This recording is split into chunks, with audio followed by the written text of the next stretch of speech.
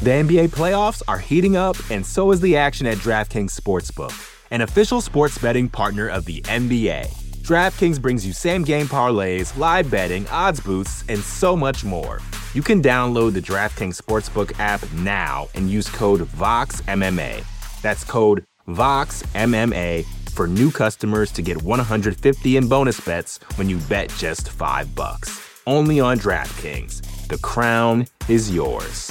Gambling problem? Call 1-800-GAMBLER. Or in West Virginia, visit 1-800-GAMBLER.net. In New York, call 877-8-HOPE-NY or text HOPE-NY 467-369. In Connecticut, help is available for problem gambling. Call 888-789-7777 or visit ccpg.org. Please play responsibly. On behalf of Boot Hill Casino and Resort in Kansas, 21 and over. Age varies by jurisdiction. Void in Ontario. Bonus bets expire 168 hours after issuance. See dkng.co/bball for eligibility and deposit restrictions, terms, and responsible gaming resources. You're listening to the Vox Media Podcast Network.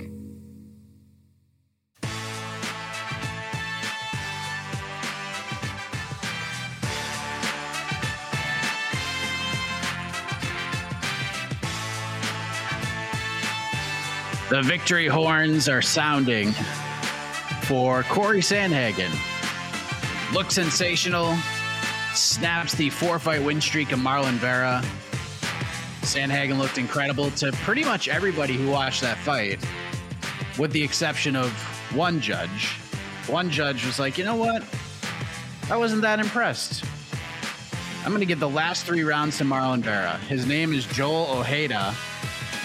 Seemed at worst a 49-46 for Cory Sandhagen. One judge scored it that way. One judge scored it a complete sweep for Cory Sandhagen, and then Joel Ojeda scores the fight 48-47 for Marlon Vera, capping off a night of very strange scorecards and very strange events as we welcome you to the UFC San Antonio post-fight show. We are live here on the MMA Fighting YouTube channel.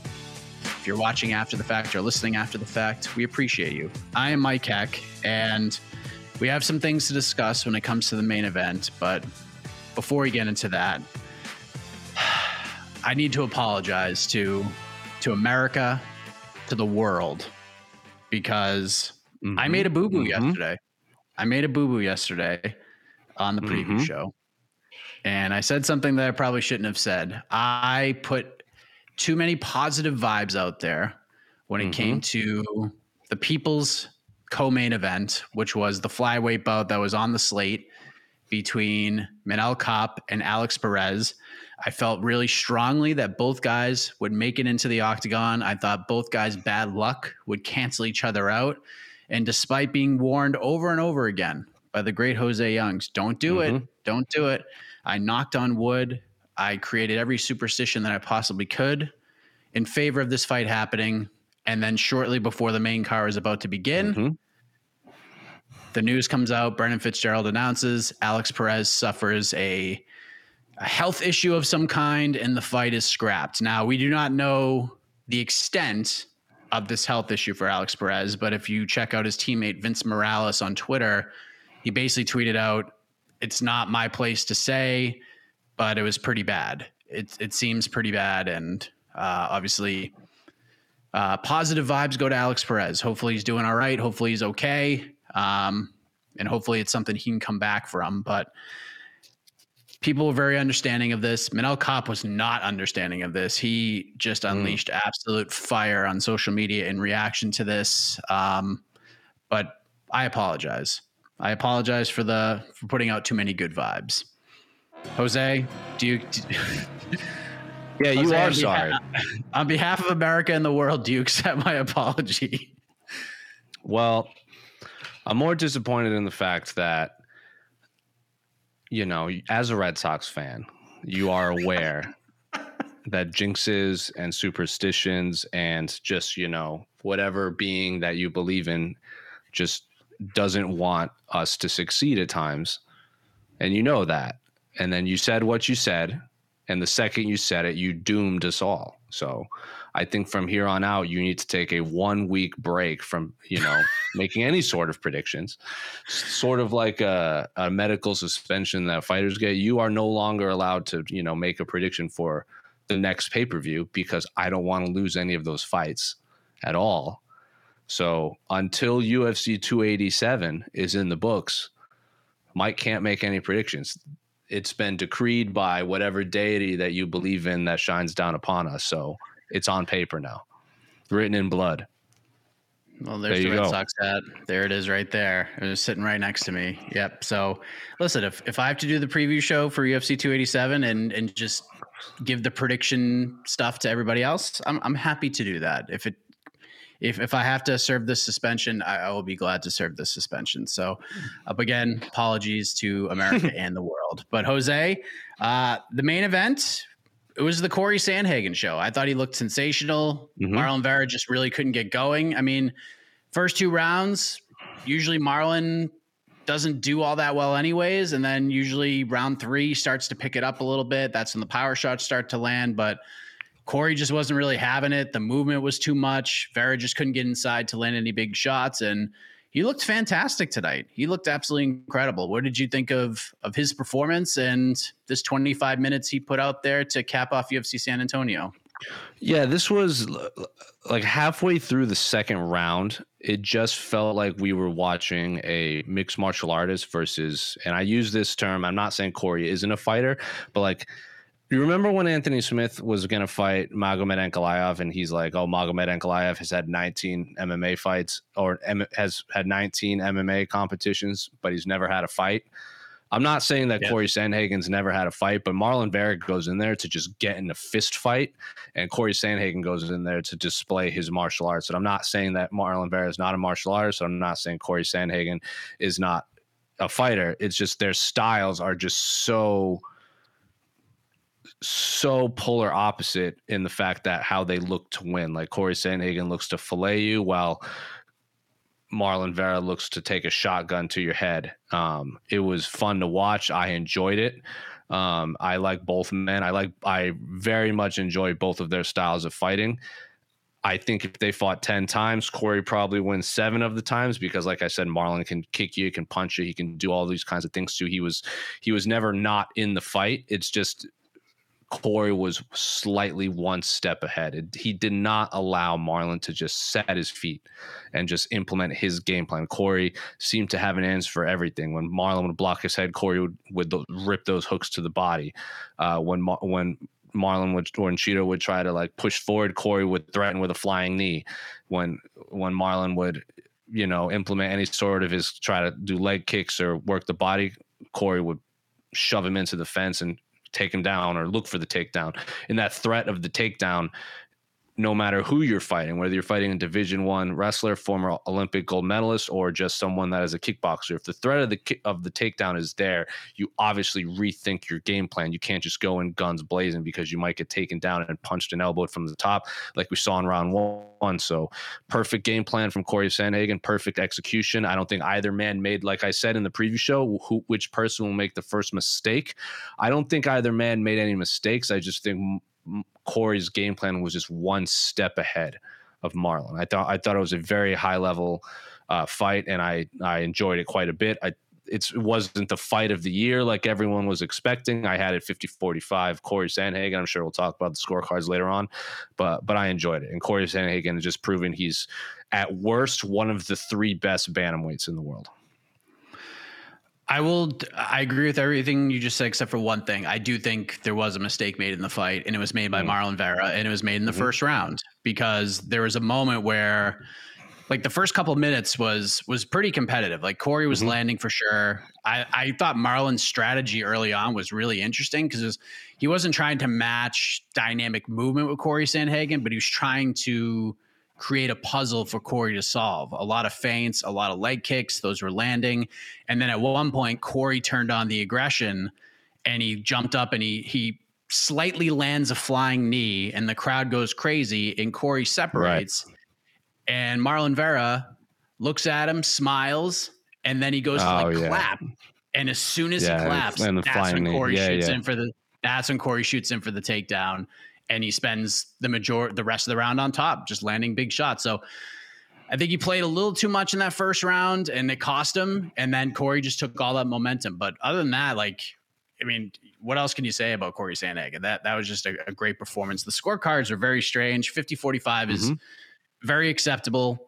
49-46 was Chris Lee's scorecard. He gave Marlon Vera the third round. Don't hate that. I felt like that was Vera's best round of the fight, landed his best shots in that fight. Pretty competitive. Right. I thought Sandhagen landed more, but I think Cheeto probably, when he landed, his shots counted a little bit more. But still, if you scored a 50-45, but 48-47 for Vera is one of the worst scorecards ever. Like, that is a top 5 horrible scorecard. I mean, is that even top 5 worst scorecards ever in Texas? That's a great question. That's pretty bad, though. Like, off the top of my head, I could maybe think of like 2 or 3 that were worse. If I dug deeper, I'm sure I could find more. But Joel Rojas, I think is his name. Maybe I could be wrong. I'll pull it up just for greater context. But he gave the last 3 rounds to Marlon Vera. How can you do that? Like, how can you justify this in any way? Joel Ojeda is his name.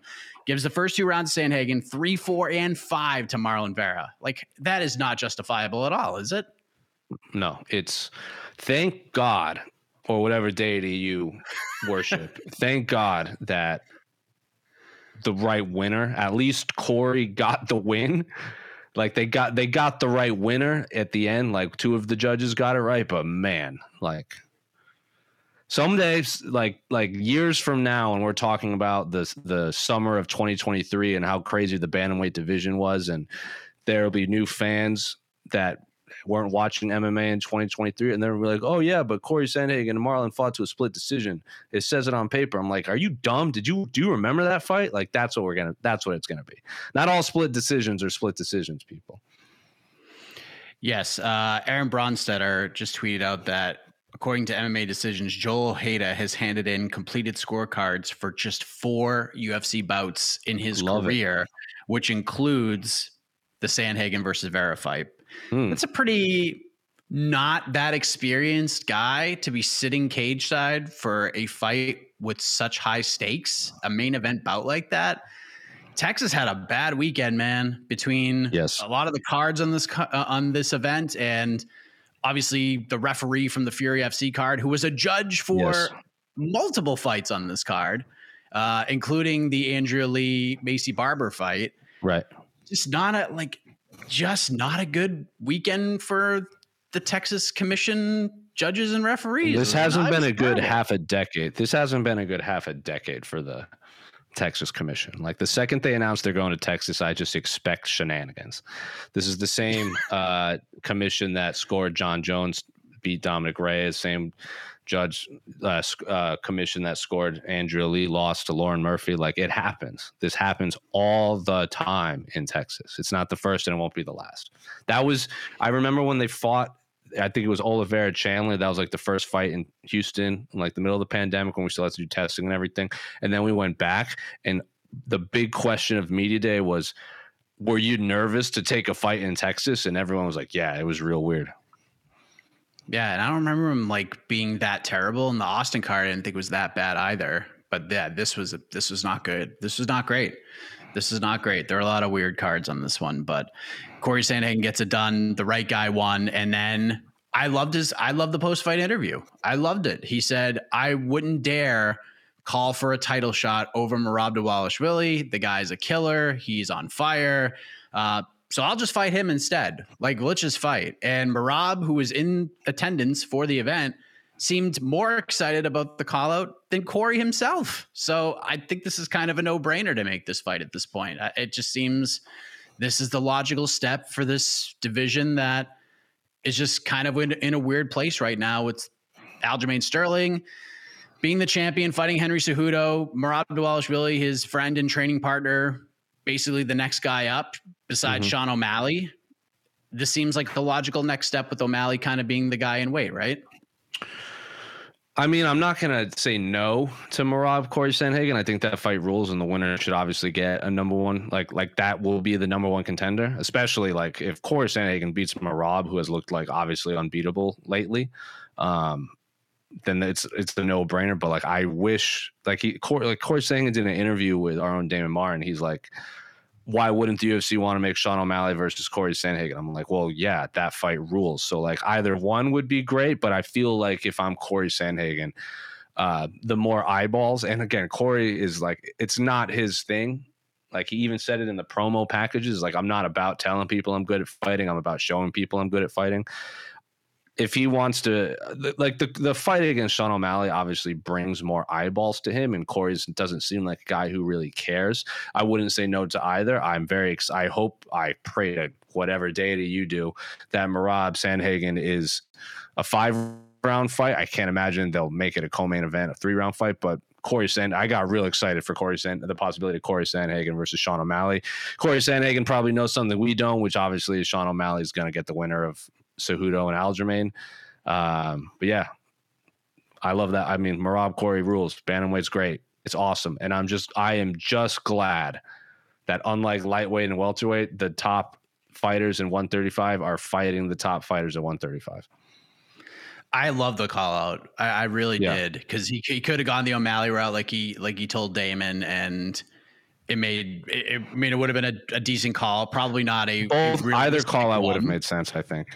Yeah, but it just seems like Sean's next in line. He's going to get the winner of this fight, no matter what, the title fight, right. And then him and Merab. Because if Cory doesn't make that call out and Merab isn't all that excited, I think Cory kind of did Merab a favor, because then Merab is going to have to fight somebody else. He might be fighting like an Umar Nurmagomedov or somebody crazy like that. I would have loved that fight. I would love that fight too, but it just wouldn't seem really fair for Merab after that performance against Petr Yan to fight 10 spots back essentially against a killer like that. But Merab would have taken it. We have bonuses. It's your typical run-of-the-mill bonus structure where we have a fight of the night and 2 performance bonuses. And this seems pretty clear and obvious. The CJ Vergara, Daniel Lacerda, absolute barn burner, wins fight of the night. Daniel Pineda wins performance of the night. And of course, Nate the Train Landwehr gets himself a bonus for what he deemed the sucker punch rear naked choke submission victory over Austin Lingo. So those are your bonuses.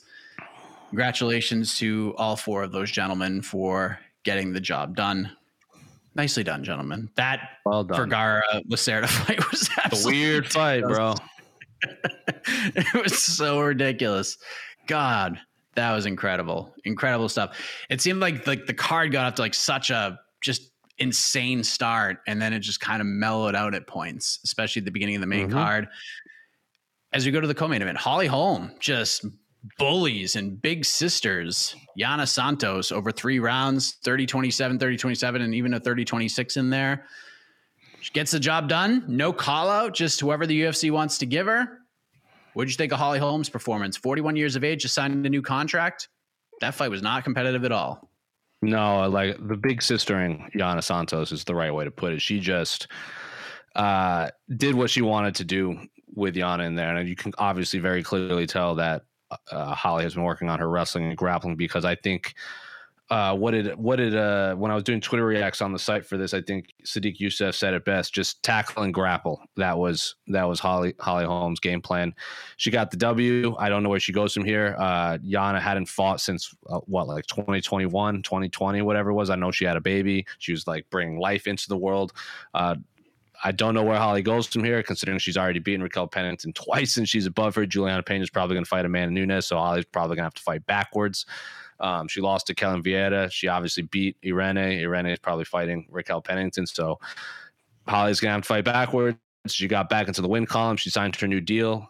She's going to be a perennial co-main event / main event fighter for the rest of her career. So, yeah, good performance from Holly. I don't think it's what anyone expected, but she showed a new wrinkle to her game that her future opponents will have to be worried about. Yeah, she's been wrestling really well. Those last 2 wins, she was very wrestling heavy in those performances, and I feel like, and Casey put out a couple of just brilliant tweets in regards to that fight. One in particular, I know Miesha Tate is getting ready to fight Mayra Bueno Silva in June. Yeah, I feel like if that fight is even competitive, whether Tate wins or not, I mean, I think you kind of have to book that rematch, right? Like the clock's ticking. Miesha? I don't think you have a lot of time. Yeah. That first fight was great. Like it was incredible.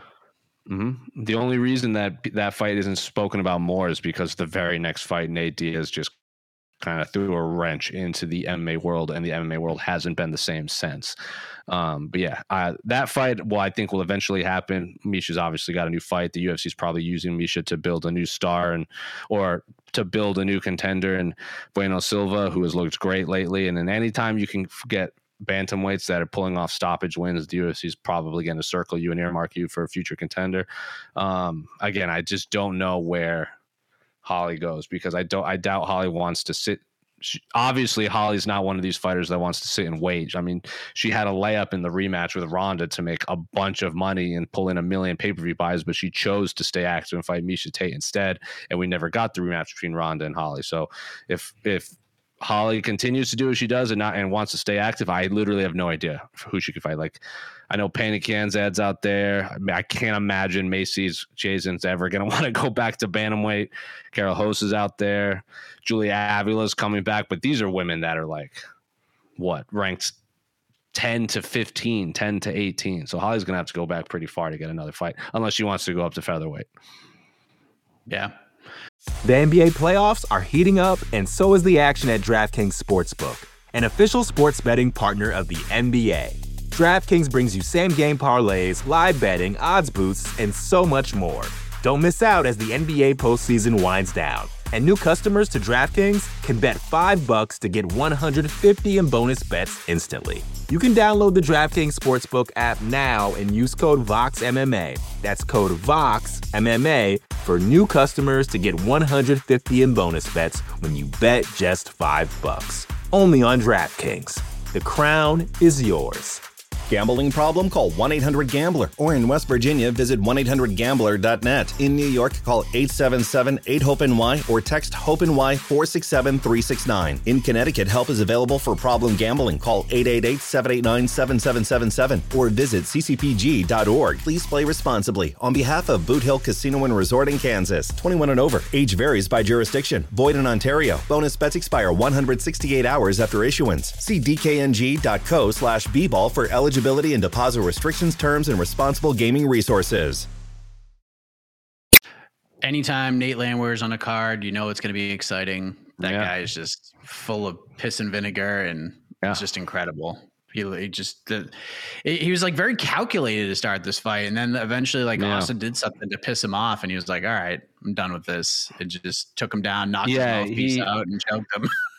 I remember I was like watching this fight. I'm like, this seems like one of those fights where I can't remember who he fought when after the Diego Sanchez Gilbert Melendez fight. Remember that was one of the craziest rounds at the end, and it was like fight of the year and everything. And then the next fight, everyone kept talking about how like epic Diego Sanchez is, and that was all the interviews like, oh, fight of the night, fight of the night, fight of the year coming up. Was it Miles Jury he fought? I can't remember, but I remember it just was not. It just was not the same. It just did not live up to the pre-fight build and all the interviews. And I remember watching Nate fight like tonight, and I was like, I feel like Nate came in with a game plan. Like his coaches were like, stop fighting like an idiot. And then he's just like, bump this. And then just won. He just went out there and won. So like, I feel like he stuck to the game plan for like a round, and he was like, "This is whack." And then just like you said, just punched him in the face and choked him out. Like, just do that. If it's that easy, Nate, just do that. And then just get a microphone in your face and talk, because it is glorious when he does that. And you're right. What did he say? Like coming in victorious like the Alamo, and I'm like, bro, Texas lost the Alamo. Like, I know you got punched in the face a lot, but let's get some history right. He said a lot of great stuff. He was like, look at this bicep. And I was like, love it. Make that a shirt. Yeah. There's a great quote. I'm trying to find it real quick. I should have been better prepared, but let's see. Let me pull it up. It shouldn't be too far down. I got a highlight reel like Evel Knievel. I got swagger like Elvis Presley, and I'll be damned if I ain't handsome. Just A+ stuff right there with Nate Landwehr and Michael Bisping. Macy Barber gets another win. Splitty over Andrea Lee. This was a little bit contentious on social media. A lot of people were very confident Macy Barber won the first 2 rounds, and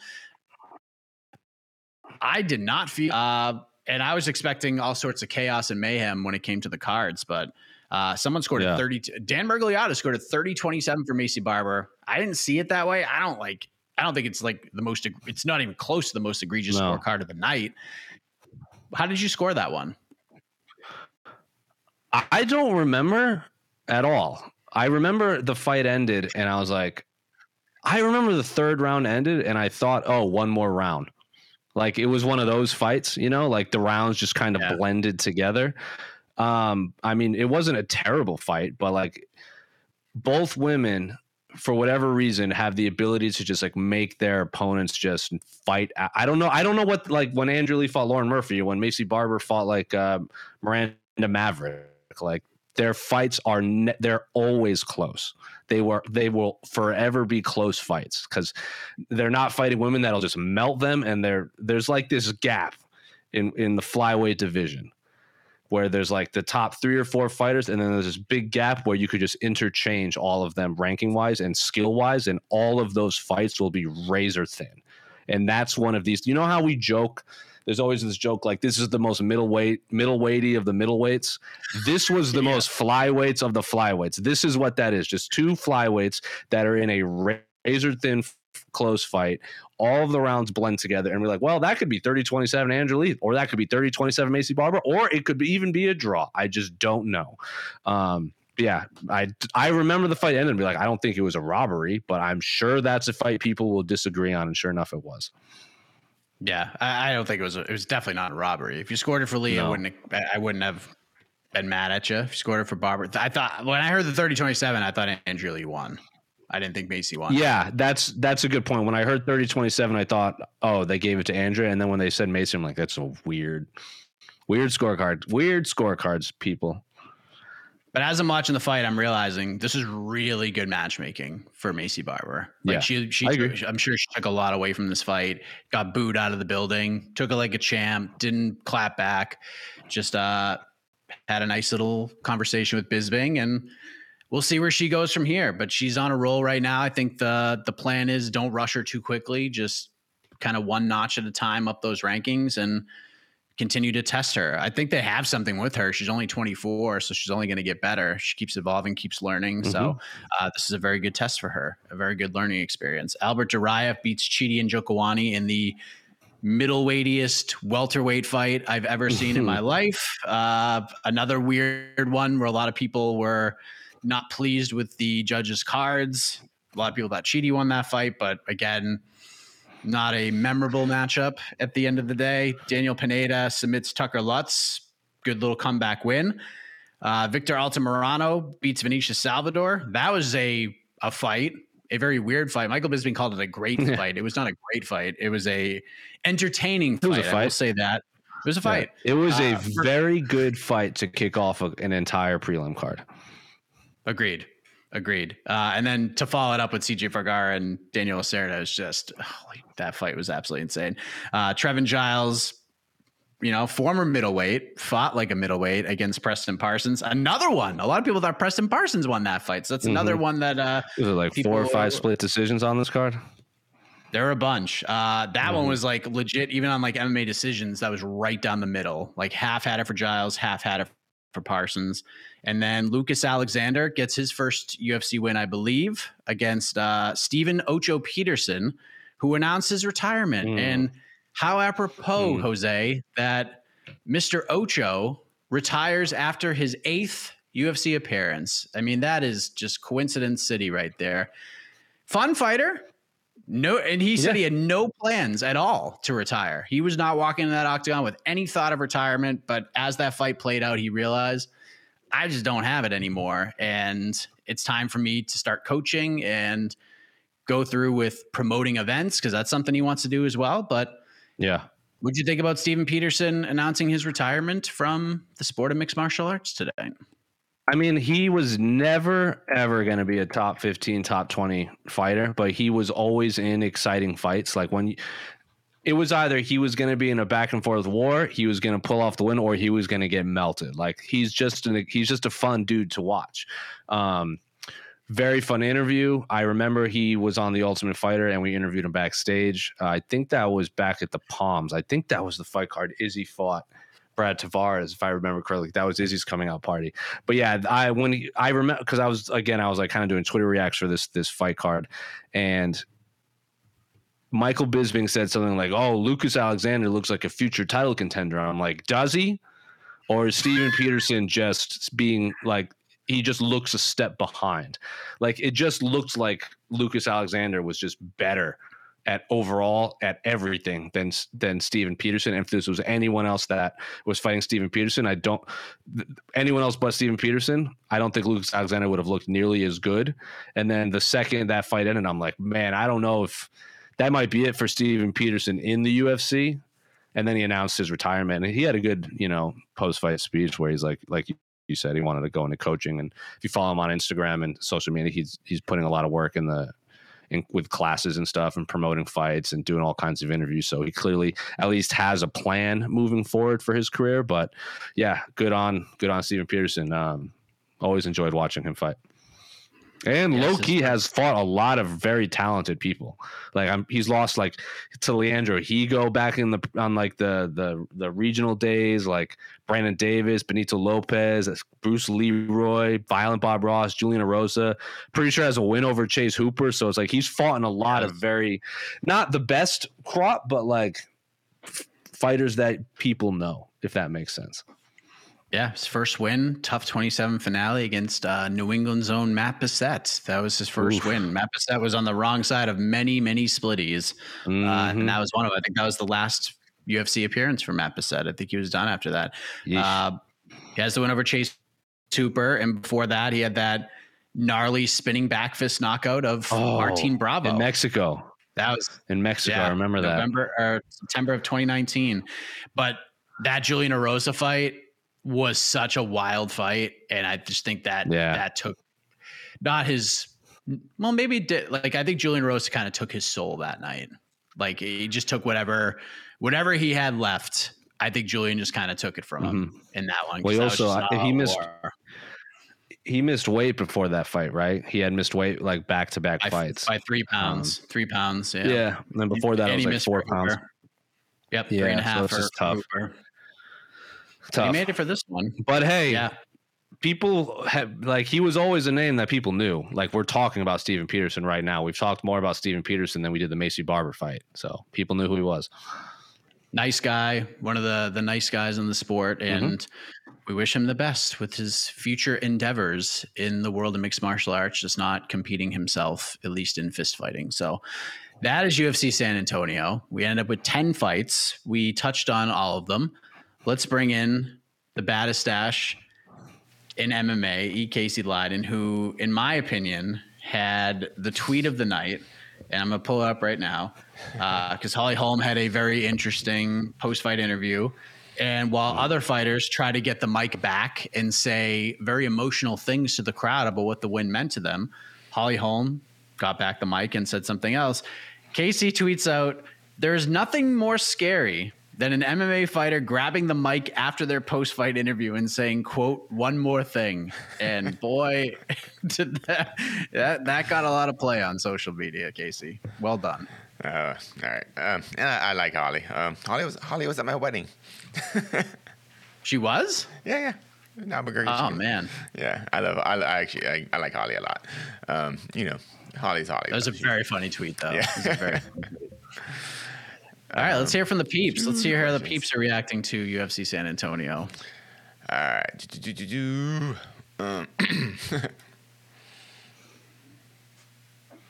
What's up with Alex Perez's fights always canceling? I don't know, man. I honestly just hope he's okay. Vince Morales' tweet read like this 3 hours ago. "Not my place to talk about what happened with Alex. Scary stuff, but hopefully it eases everyone's minds that by the time the EMTs got there, he was together and speaking okay. So watch the slander." So doesn't sound very good. It doesn't sound like it doesn't sound good. It sounded like something pretty bad happened, but Manel Kape did not feel that way at all. This was I mean, just pure venom from Manel Kape. I will read you his post. Unfortunately, my opponent just came to weighing in to pose and take a picture. Inside me, I felt that he would not have the courage to face me. Our energies were totally different, and I knew that he did not want to be here. He did not want the same as I wanted, and it was notorious the fear that emanated from him. But I was surprised to see him getting on the bus, and I really thought we were going to fight, even after grabbing him by the neck and giving him some good slaps in the chest in the meeting room. We arrived at the arena, warmed up, turned on my hands, and only 3 fights left before our fight. He just gave up. Your DNA is an abomination. Unlike you, my DNA is from fearless warriors. Coming from Queen Njinga Mdade, my DNA is history. I kill by the sword and die by the sword inside the battlefield. You coward. Cowards die several times before their death. That is Manel Kape's response to Alex Perez. Your DNA is an abomination is a line. Do you think he's angry? I think he's mad. And Man, so Alex Perez was actually at the venue. It didn't happen in the morning. He was at. Man, he was there. That is. He was there. No details. I have reached out and tried to get some answers, but no one's saying it. I hope Alex Perez is okay, and and it sucks for Manel Kape. And I was really looking forward to that fight. And I'm just sad thinking about it. I don't know who you give Manel now. The loser of, if Brandon Royval loses to Mateus Nicolau, that's the fight. Yeah, that's true. That's a good point. I guess the issue is you bring him back real quick. I mean, I don't know how much the weight cut, the diet, just Kape's schedule in general with his coaches and everything.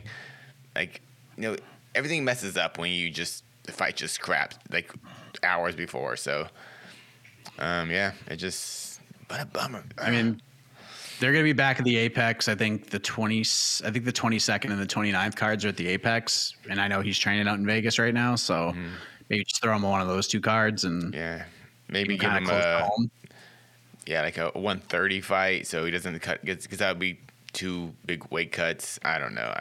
We'll see how it goes. Just a bummer.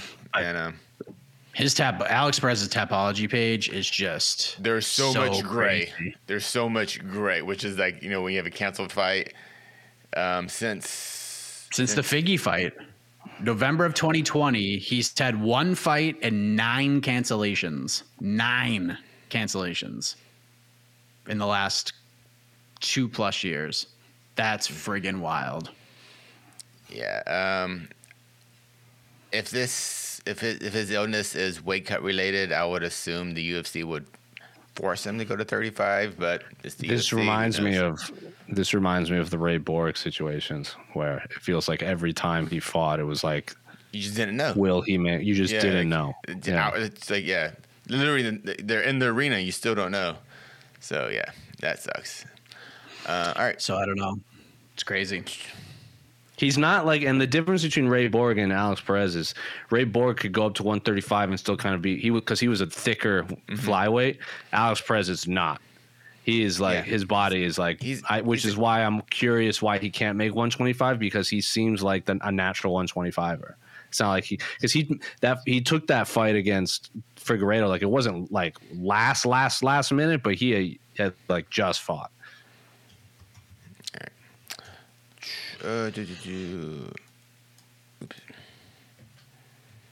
Tristan, do you feel that Macy Barber is still a title contender in the women's flyweight division? Yep. She's on the road. She's on the road. It's just a matter of how they book her. They have to book her smart. They got to book her smart. There's no need to rush her right now. Trucking her in there with Erin Blanchfield right now would not be wise. Right. I'm going to say a big no, honestly. I think Macy Barber is going to be in the UFC for a long time. I don't think she'll ever break top 5. I feel bad saying that about fighters, but I just don't think she'll ever break top 5. I don't think she's ever been a true title contender. I thought she lost tonight. I thought she lost against Maverick. I thought she lost against Maverick.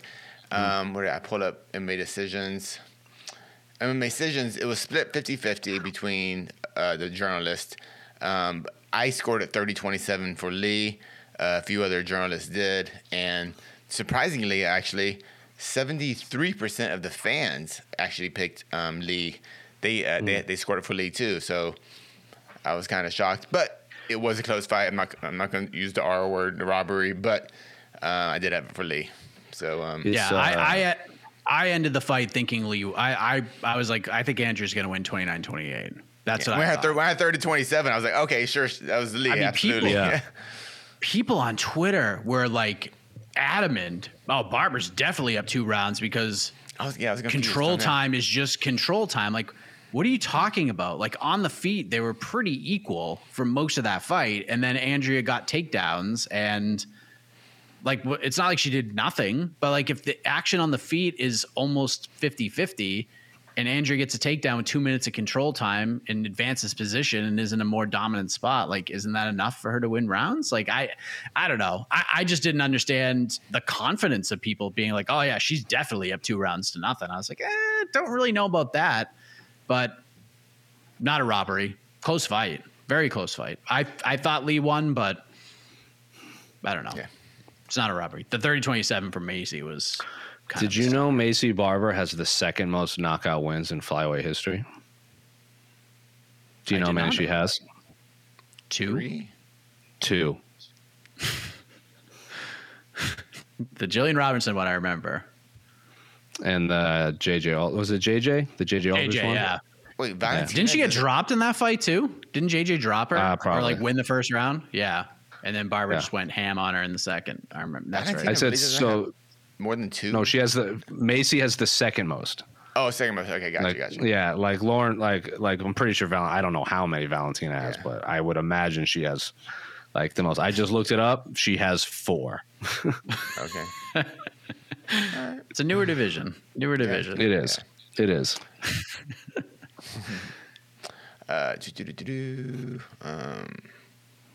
Did we answer this?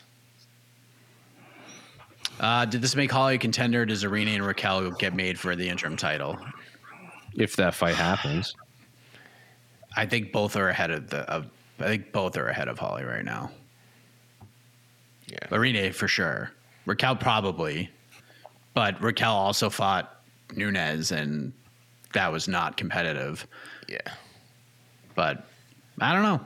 I think Holly, if as far as a rematch with Amanda, if Amanda's still champ, I think the Holly one's much more likely. I just think it'll sell better, and that's important for the UFC. It's also she's not getting younger. As I hate saying that about fighters, but like I think it's like when they gave Benson the title shot against Umar, it's like, did he deserve it, or is this like his last shot? Yeah. Usman. Yeah. Yeah. I mean, it's attorney, so it was 1 versus 8. Sure. It was proper. It was proper matchmaking.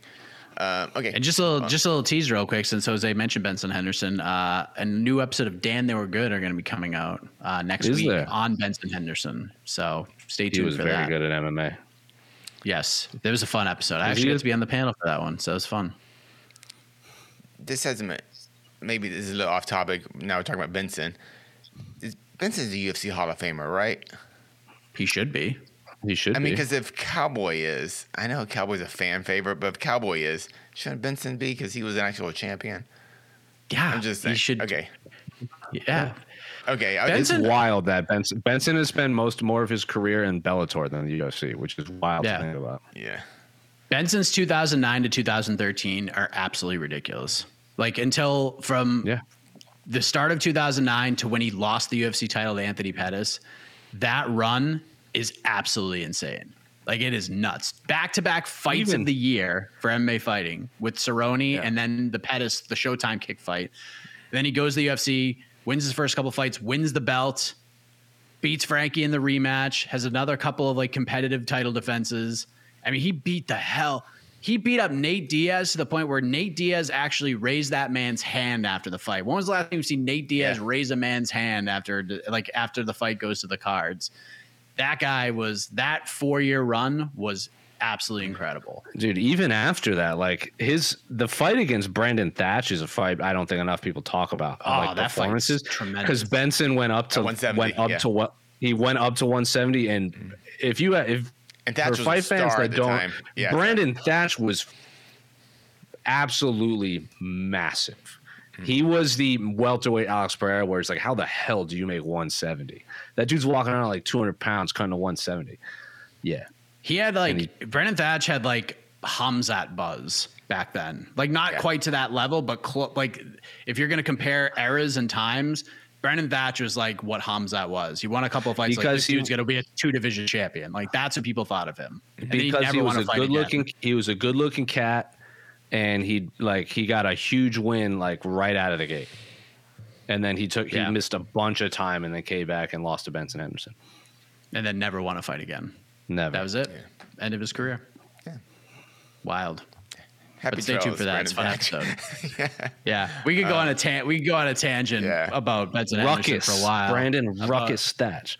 Yeah. Damn, they were all right. Damn, they were close. Why call up Marab over Sugar? He has to know something. We all know this. That's what I said. But we all know this. We all know that Sean O'Malley's next. He's the biggest star in the division. He's going to get the next title shot. So you appreciated Cory not wasting it, even though 100%.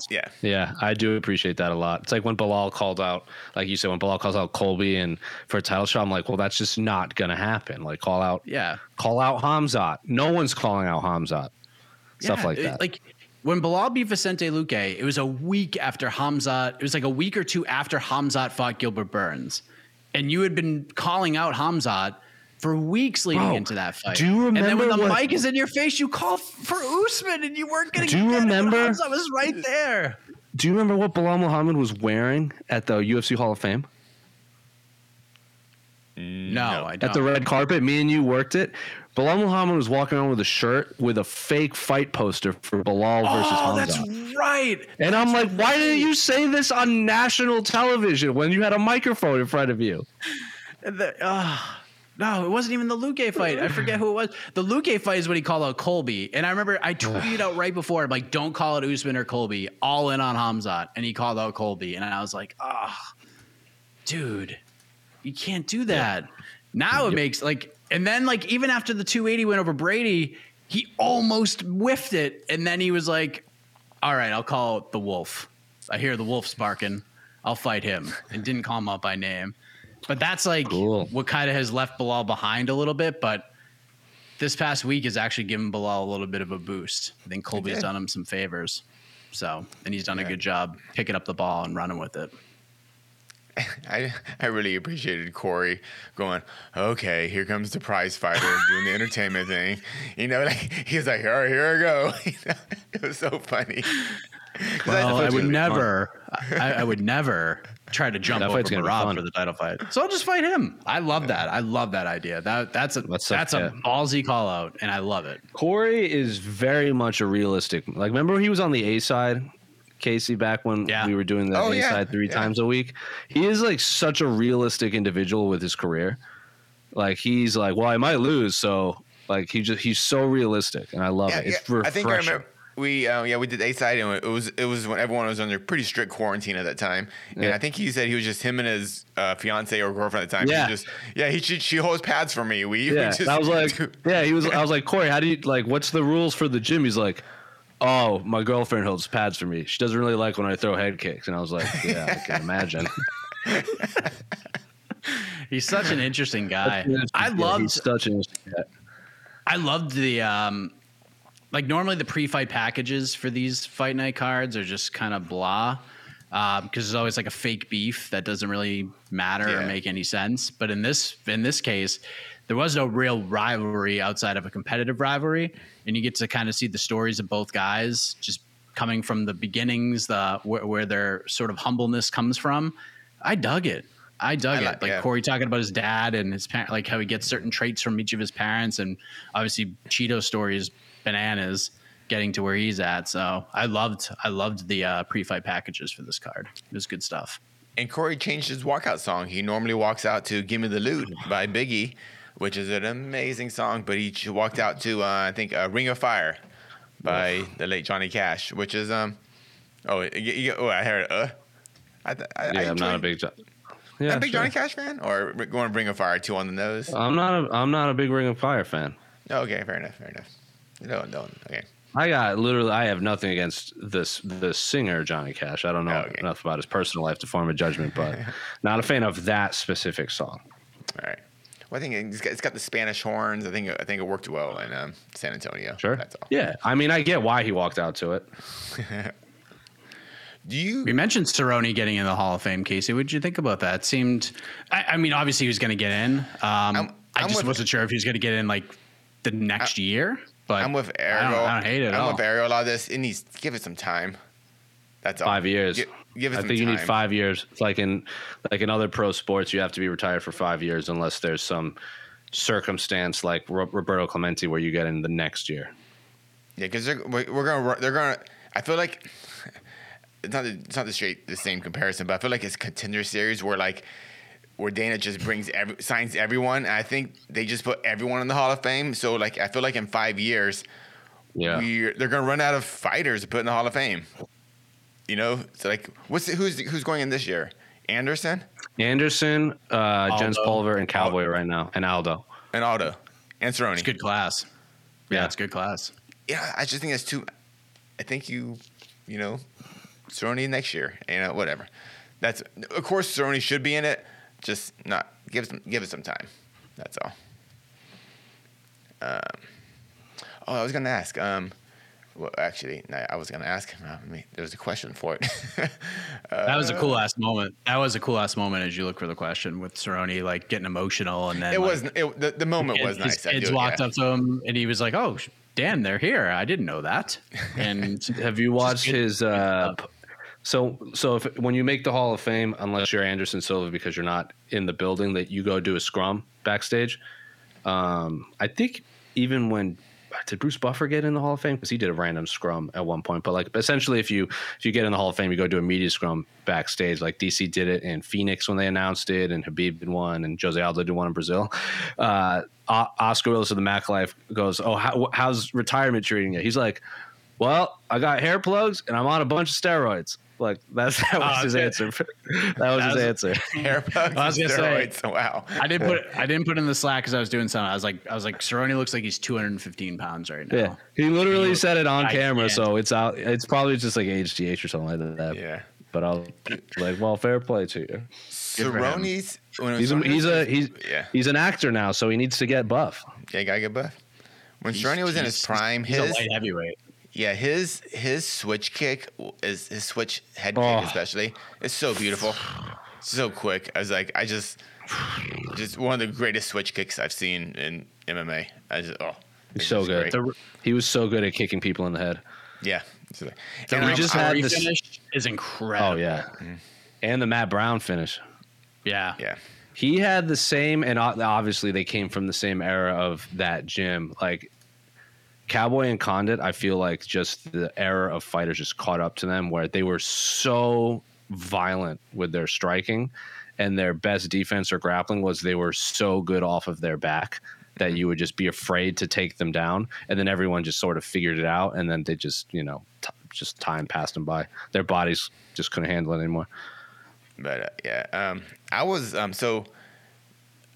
actually filming stuff at the gym at the BMF Ranch before the BMF belt became a thing. Was the BMF Ranch right when Paul Felder was visiting there, and he lived in Cowboys kind of dorms. There were probably like maybe I don't know about 10 fighters or so, and Paul Felder was one of them. And I remember I met Paul Felder there, and he asked me to shoot some footage of him, hitting pads and stuff. And I was like, wow, this guy looks really good. And that's all I thought. I was like, okay, well, because there were a bunch of tough guys there, and I was like, this guy, like, he hits pads really hard, and he's got an incredible gas tank, and and so when Paul Felder, when he said that little thing afterward about talking about Cowboy, all that's 100% true. That's no BS. Yeah. I was there. I saw Paul Felder when he was just a regional fighter on the East Coast, and I don't know how we got to Cowboys Ranch, but. Luckily I was there for those like week when kind of all that happened. He got signed by the UFC, so congratulations. It's wild that his last win was Ala Quinta. Yeah, that is pretty wild. If you're a newer fan, and I know we mentioned his name earlier, if you want to go back and watch just like a classic Cowboy fight, go watch Cowboy Benson Henderson 1. Holy smokes, dude. That fight ages tremendously. It holds up. It holds up, my friends. It was the MMA Fighting's Fight of the Year in 2009. Cowboy's also in a lot of fights that his fight against Robbie Lawler was terrible. And it was terrible. And when they announced that fight, I'm like, oh, this is guaranteed fight of the night. And then it happened. I was like, that fight sucked. Same as well, some of them were just quick. Like Robbie's size was, I think, then Robbie kind of Robbie just turns out Robbie is like a big welterweight, and then Cowboy was a small welterweight, and it showed that night. Yeah. Yes. That was a weird card. That was a very tense fight. We were just like waiting for something to happen, and it just never really did. Yeah. Let me see. Any more questions? Oh, what do you think about this? Why let Merab knock off contenders if he won't fight the champ? It's so silly. Because, I mean, there's a shelf life on this, it looks like. But what do you think, Jose? Why put Merab in this? This is an interesting question. Why have Merab fight Cory specifically, I think, is probably what they're kind of alluding to in this one. Well, Aljamain's already beat Cory Sandhagen, and if Aljamain's talking about going up to featherweight, I don't think a fighter that he submitted in the first round, a rematch with that, it would be enough to keep him from going back up. And I can't imagine there's a world where Henry Cejudo fights Cory Sandhagen. If Henry Cejudo fights Cory Sandhagen, then it'll be on the same card as John Jones versus Sergey Pavlovich, because neither of those fights will happen regardless of whether they deserve to happen or not. So do you get what I'm saying, though? Like, they're both Cory and Pavlovich and Curtis Blades are just such good fighters, but there's just it's not going to be enough to keep John Jones and Stipe from sticking around. They don't bring this right. If John Jones, like Sergey Pavlovich, is just murking fools left and right.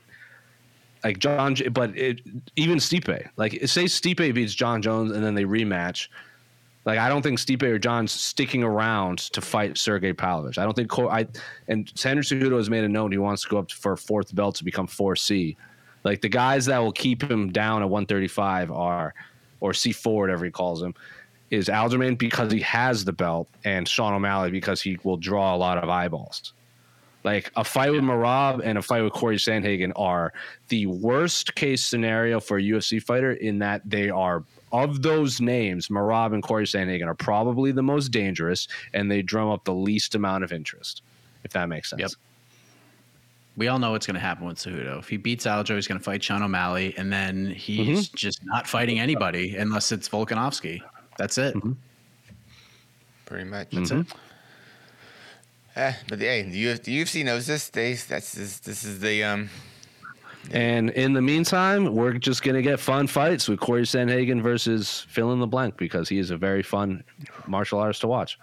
Also, I remember on the A side, because we like some of the questions we would recycle a lot of the questions just to like kill time. Like, oh, who's your favorite fighter to watch in quarantine? And do you remember Cory Sandhagen's answer, Casey? No, I don't. He goes, myself. I'm my favorite fighter. He goes, I just like to watch highlights of myself because I'm the most exciting fighter. I'm like, Cory Sandhagen, you're the man. But he says it so like you gave it way more emotion, I remember, than he did. I know. Yeah, he's just like so like flat. Myself. Like, he's just like, I'm like, oh, Cory, who do you like to watch? Like, who are some of your favorite fighters? Myself. I just watch highlights of myself. I'm just a really exciting fighter. I was like, love it. I love Incredible. It's like when Freddie Mercury. It's like when someone asks Freddie Mercury, like, "Oh, what songs do you sing in the shower?" He's like, "Queens, because we have the best songs." Did he answer the ice cream question? I don't remember. Ooh. I don't remember. But I also asked him. This was like peak. Yeah. This was peak crystal talk, and I asked Cory, "Do you believe in crystals?" And he answered it so seriously. He's like, well, I can believe in, metaphysical stuff in the outer space. It's not really for me, but like if other people get stuff out of it and they just feel like it empowers them to just fulfill their dreams and move on forward in life, then by all means, just keep on going for it. I'm like, God damn it, Cory Sandhagen. You are just like the most well-spoken man I've ever spoken with. I'm all like, they're cool. They're shiny. They're shiny. And he's like, well, the manifest destiny of the world, like it just draws energy. And if that's what you believe, I'm just like, neat. I also on Fight Island, so I have a Wu-Tang shirt, but it says Wu-Tang in I believe Japanese. I don't quote me. I have no idea, but it says Wu-Tang in like some Asian writing. And it was the day of official weigh-ins where we had to take COVID tests. So the fighters and us had to take COVID tests like in adjacent rooms. And I walked past Cory Sandhagen, who looked like absolute death cutting weight to fight. I believe it was to fight Marlon Moraes. And he walked up, he like slowly walks up to me, which I think is about as fast as he can move at that time, because it was literally, he was weighing in like 20 minutes. And he just started talking about Wu-Tang Clan while his face was sucked out and there was no moisture on his lips.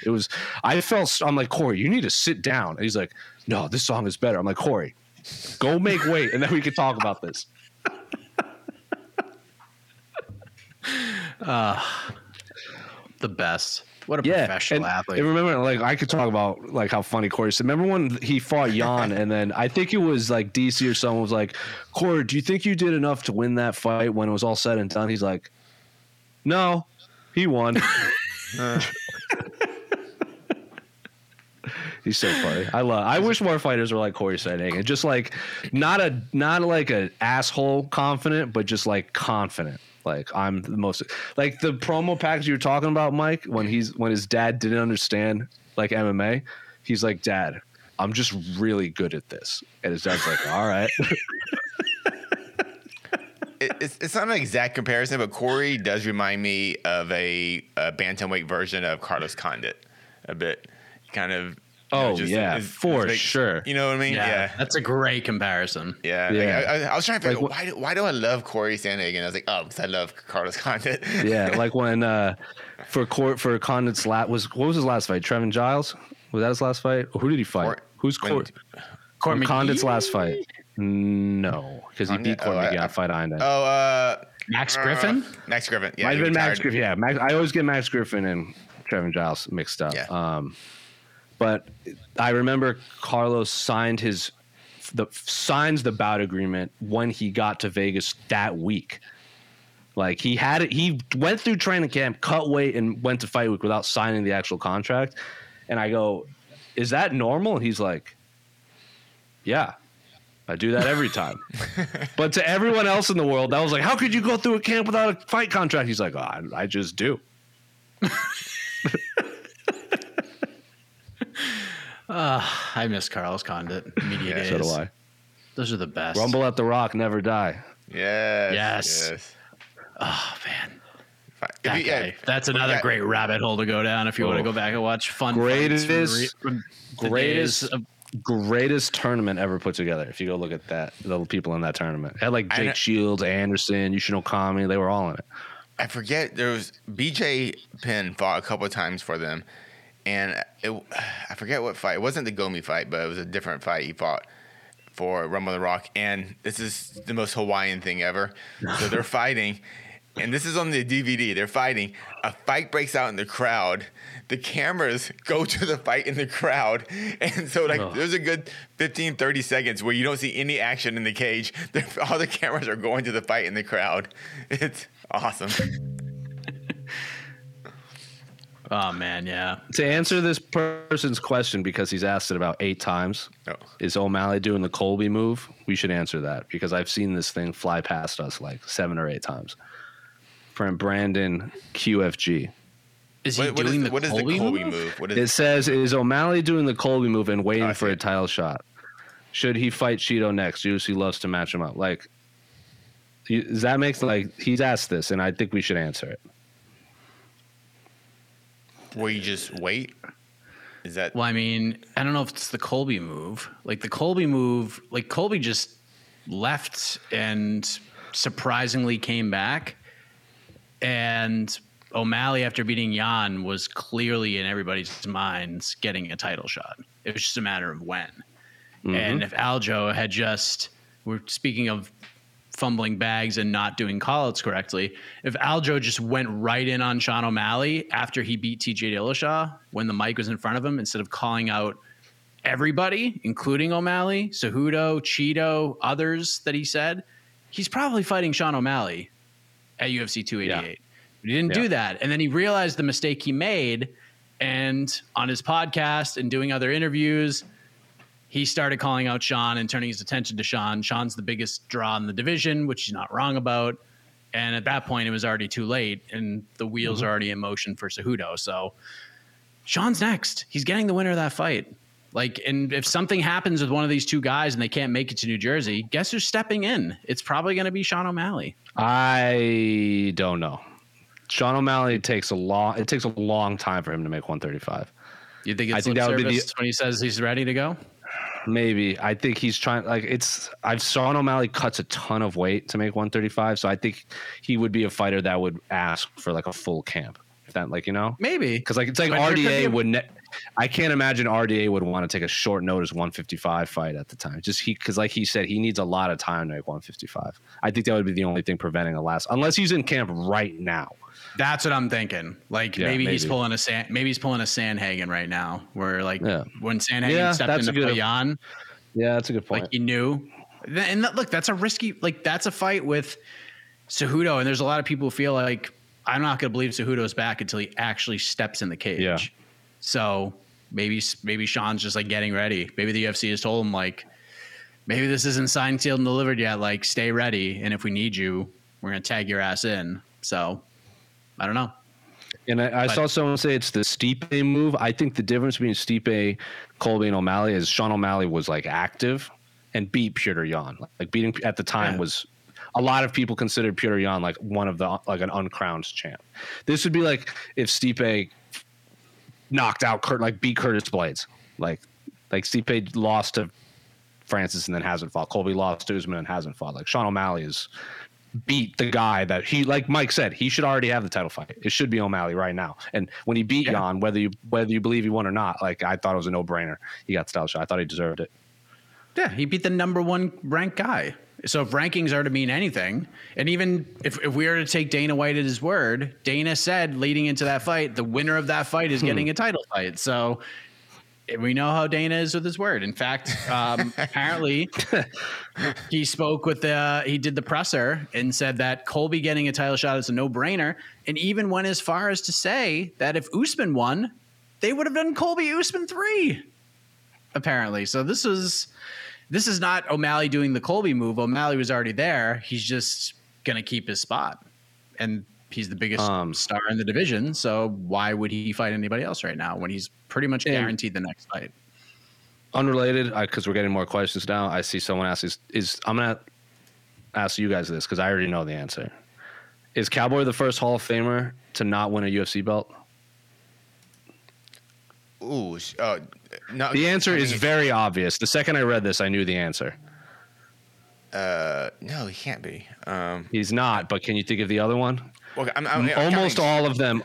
Almost obviously the Shamrocks and the Chevrons won the tournaments and the super fight stuff, and like Hoist Gracie technically never had a belt, but he was a champion. And there's been a lot of interim champions, but there is a very obvious one that's already in there. Man, very obvious. It's Brock didn't go in, right? Oh, no, Brock was champ. No. Right? I'm not talking about fights. I'm talking about individual. Yeah, the individual ones. I know. Yeah, fights. Yeah, there's a lot of non-champions in. What am I missing? I know there's an obvious one. Oh, you want me to Sakuraba? No, well, he won the. That's what I'm not counting tournament because he won the UFC Japan heavyweight. The answer is Uriah Faber, who famously never won a UFC title. Ah, that's right. See, I don't want to. I get that, but I think it's more of a technicality. But you're right.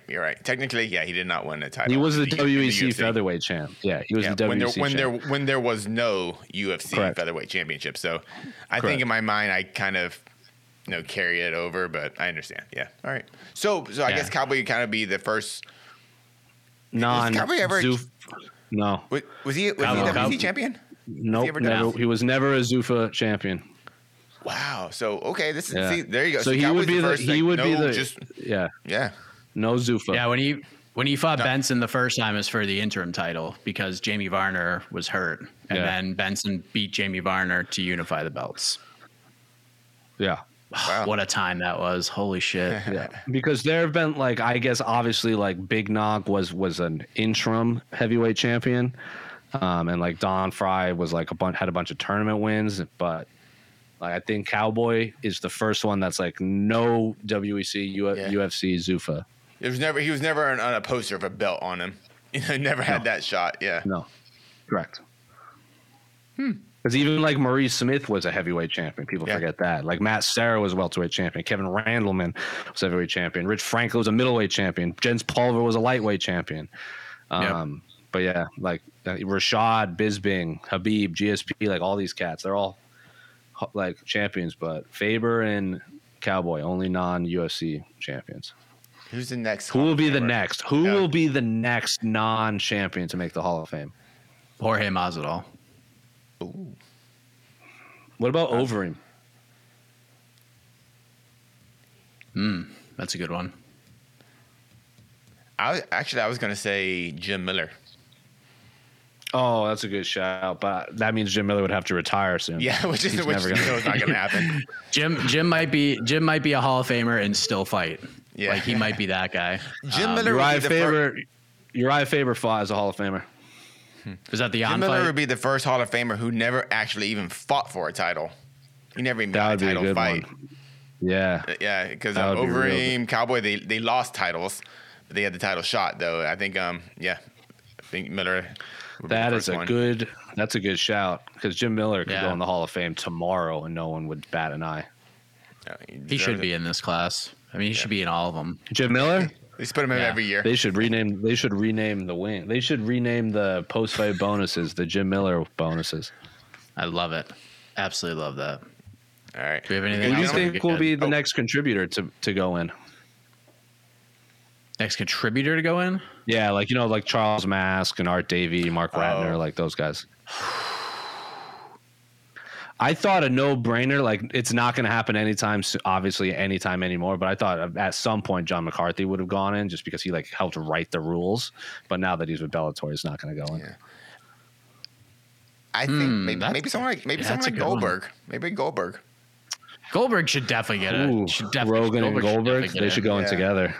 Yeah, I think that'd be kind of cool, actually. That would be cool if they went in together. Yeah, I mean, I'm not the biggest fan of Goldberg, but I can't deny his significance he had on the sport. Yeah, so I'm not going to take I would never take that away from him for sure. Dana, oddly enough, who's the guy that founded the Underground? Dana loves that guy. I forgot his name. Yeah.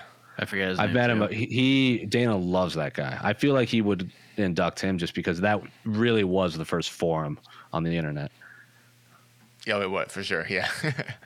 That was the only forum for a while. Yeah. And then next year, Jeff Sherdog gets in. Jeff Sherwood. Oh, God. They put Jeff Sherwood and Greg Savage in together. Before Frank Shamrock. Oh, my God. Who do you think, last question before, I know we keep trying to wrap this up. Who do you think will be the next female fighter in the Hall of Fame? Because right now there's only one, right? It'll probably be Joanna. Oh, yeah. Yeah, that's a good one. Yeah. Yeah, she's actually retired. Is she retired? She's retired, right? She's retired. Yeah. Okay, exactly. I feel like the door's not completely shut, but Misha will go in. It's unlocked. Holly will go in. Holly will definitely go in. Do you think Joanna goes in as an individual, or they induct Joanna Whaley? Both. Yeah. Both. Does anyone have two? Or Forrest, obviously.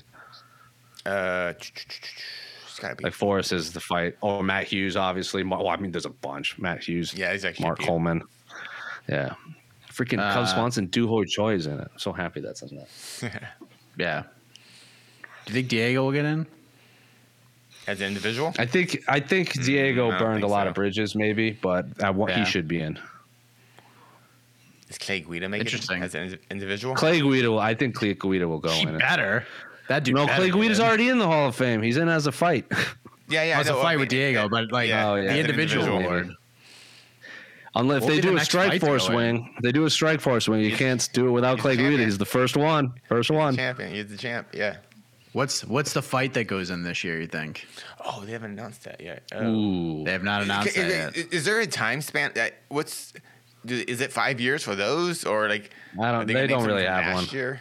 Jeez, like they Swanson Duho Choi was year 2016. That's a good call. What, the fight of the Condit It Lawler? won't go in this year. Ooh, that's a good one. Or Lawler McDonald. Since Rory's retired, that might make sense too. Yeah. I think the Condit fight's better though. It is better. I think. Wait, is Condit a Hall of Famer? I think he is, because Dana actually really likes Carlos Condit, because even when Carlos was kind of on a slide, his contract came up, and I asked Dana at the presser, I'm like, hey, Carlos's contract is up, and Dana's like, is it? Oh, we'll get him re-signed. Like you know how nobody's like, oh, we gotta like get. He was immediately like, oh, we'll re-sign him, and he did. I think. Yuri Glover would be a good one, obviously.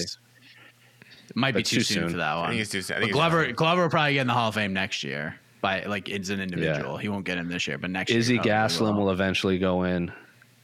Yep. But I think Condit Lawler's a great pick. I think they would do Condit Rory for that one.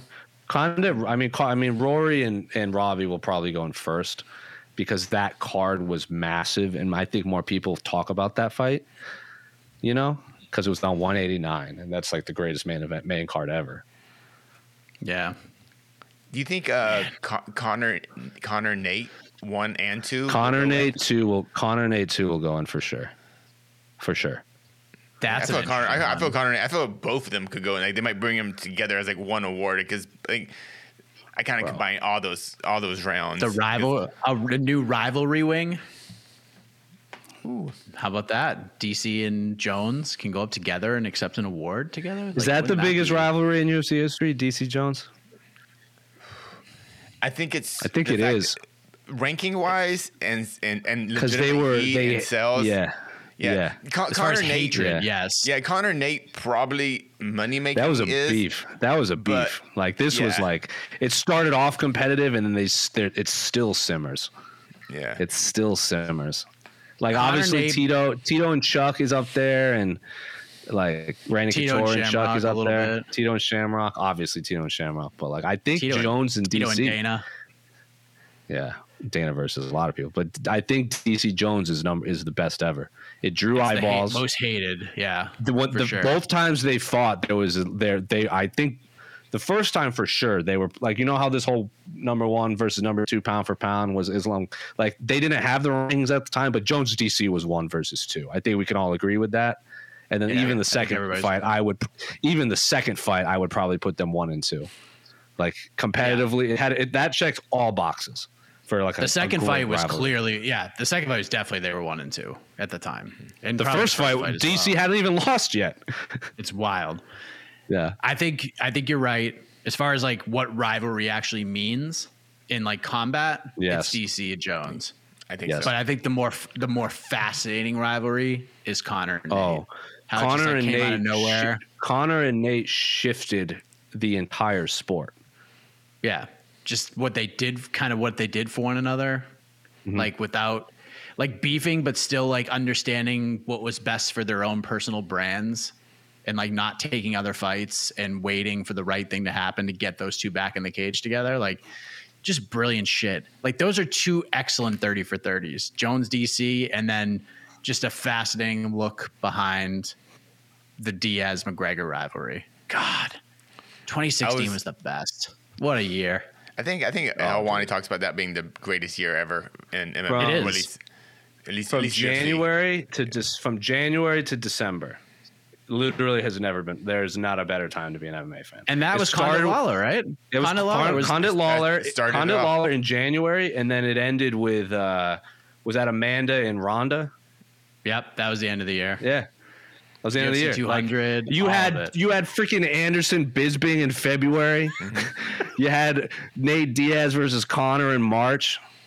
Like that. Like, I don't even remember what you had.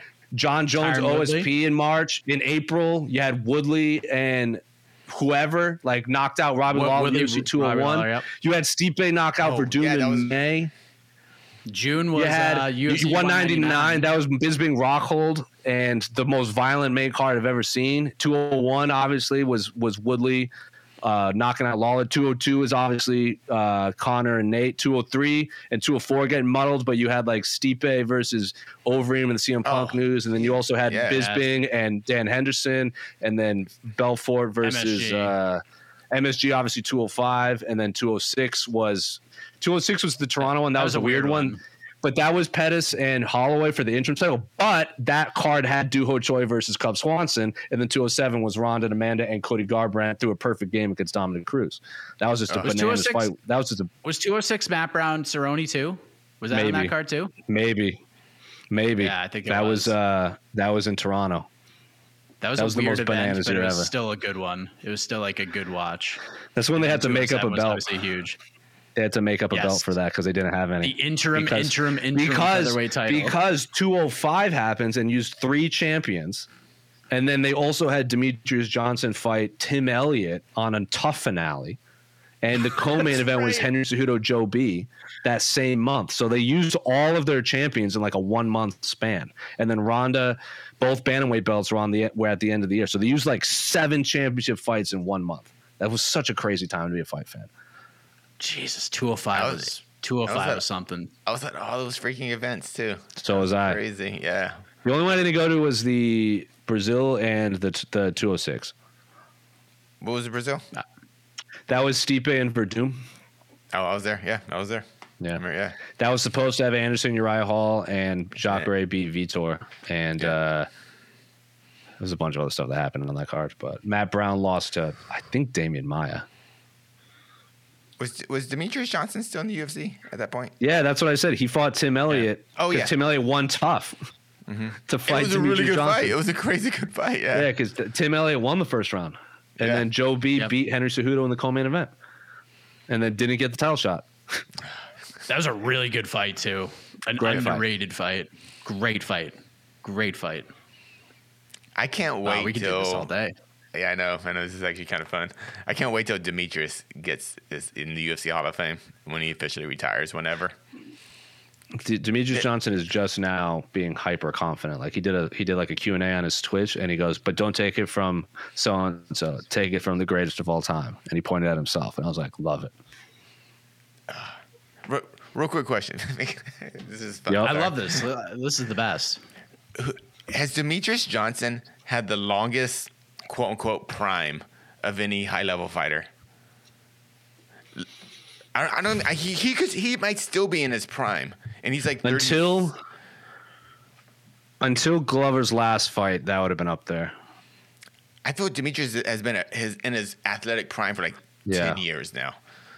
I think he did it right where he made 125 until he couldn't, and then went up. And he also doesn't spar, so it just like full spar. So probably. But I just like I there's obviously a ton of fighters at one championship I want to see him fight. Yeah. I just really like God, I want to see him fight like Brandon Moreno and Toja. Yeah. And I get it. I mean, I get it. You know, there's like him versus Sergio Pettis. Like him rematching Kyoji Horiguchi in 2023 would be awesome. Him versus Patchy Mix would be awesome. I know. Raufeon Stas would be awesome. Like it's just. But he's making a lot of money to fight all these high level guys. Adrian Moraes is a good fight too. Like he's obviously. It's just we just don't have access to these guys as much as Bellator and UFC fighters. So I just don't know as much. I can't speak as confidently about them, but I definitely know he is very hard, tough competition over there too. They're not easy fights for sure. He's having fun. He's making money, and that's all that matters. All right, hit the music, or else we're going to reflect on the good old days for another hour, which I'd be okay with, but we appreciate it very much. Thank you for joining us. AK and I will be back tomorrow. Make sure you subscribe to the Podcast Network. We'll have and on to the next one, following UFC San Antonio, discussing matchmaking options. Some of them seem very obvious, so it might be a very quick show. And then no UFC next week. We do have Bellator. We get Game Bread Boxing. Anthony Joshua's back. What are you talking about? We have fights on Saturday and Sunday next week. Sunday? One of them might be in a Hell in a Cell. Oh, WrestleMania. I will be watching. Oh, I'm going to Josh Barnett's Bloodsport on Thursday. Yeah. I'm going to Joey Janela's Spring Break. I'll be at pro wrestling next WrestleMania. week. Oh my God. You're going to Mania? Yeah, dog. Might even MMA fighting might even be at WrestleMania Media Day. You never know. Golly, why was I not told about this? I will jump on coverage. Damn right. It should be fun. Well, we'll see you then, everybody. Good night. You're listening to the Vox Media Podcast Network. The NBA playoffs are heating up, and so is the action at DraftKings Sportsbook, an official sports betting partner of the NBA. DraftKings brings you same-game parlays, live betting, odds boosts, and so much more. You can download the DraftKings Sportsbook app now and use code VOXMMA. That's code VOXMMA for new customers to get $150 in bonus bets when you bet just $5. Only on DraftKings. The crown is yours. Gambling problem? Call 1-800-GAMBLER. Or in West Virginia, visit 1-800-GAMBLER.net. In New York, call 877-8-HOPE-NY or text HOPE-NY 467-369. In Connecticut, help is available for problem gambling. Call 888-789-7777 or visit ccpg.org. Please play responsibly. On behalf of Boot Hill Casino and Resort in Kansas, 21 and over. Age varies by jurisdiction. Void in Ontario. Bonus bets expire 168 hours after issuance. See dkng.co/bball for eligibility and deposit restrictions, terms, and responsible gaming resources.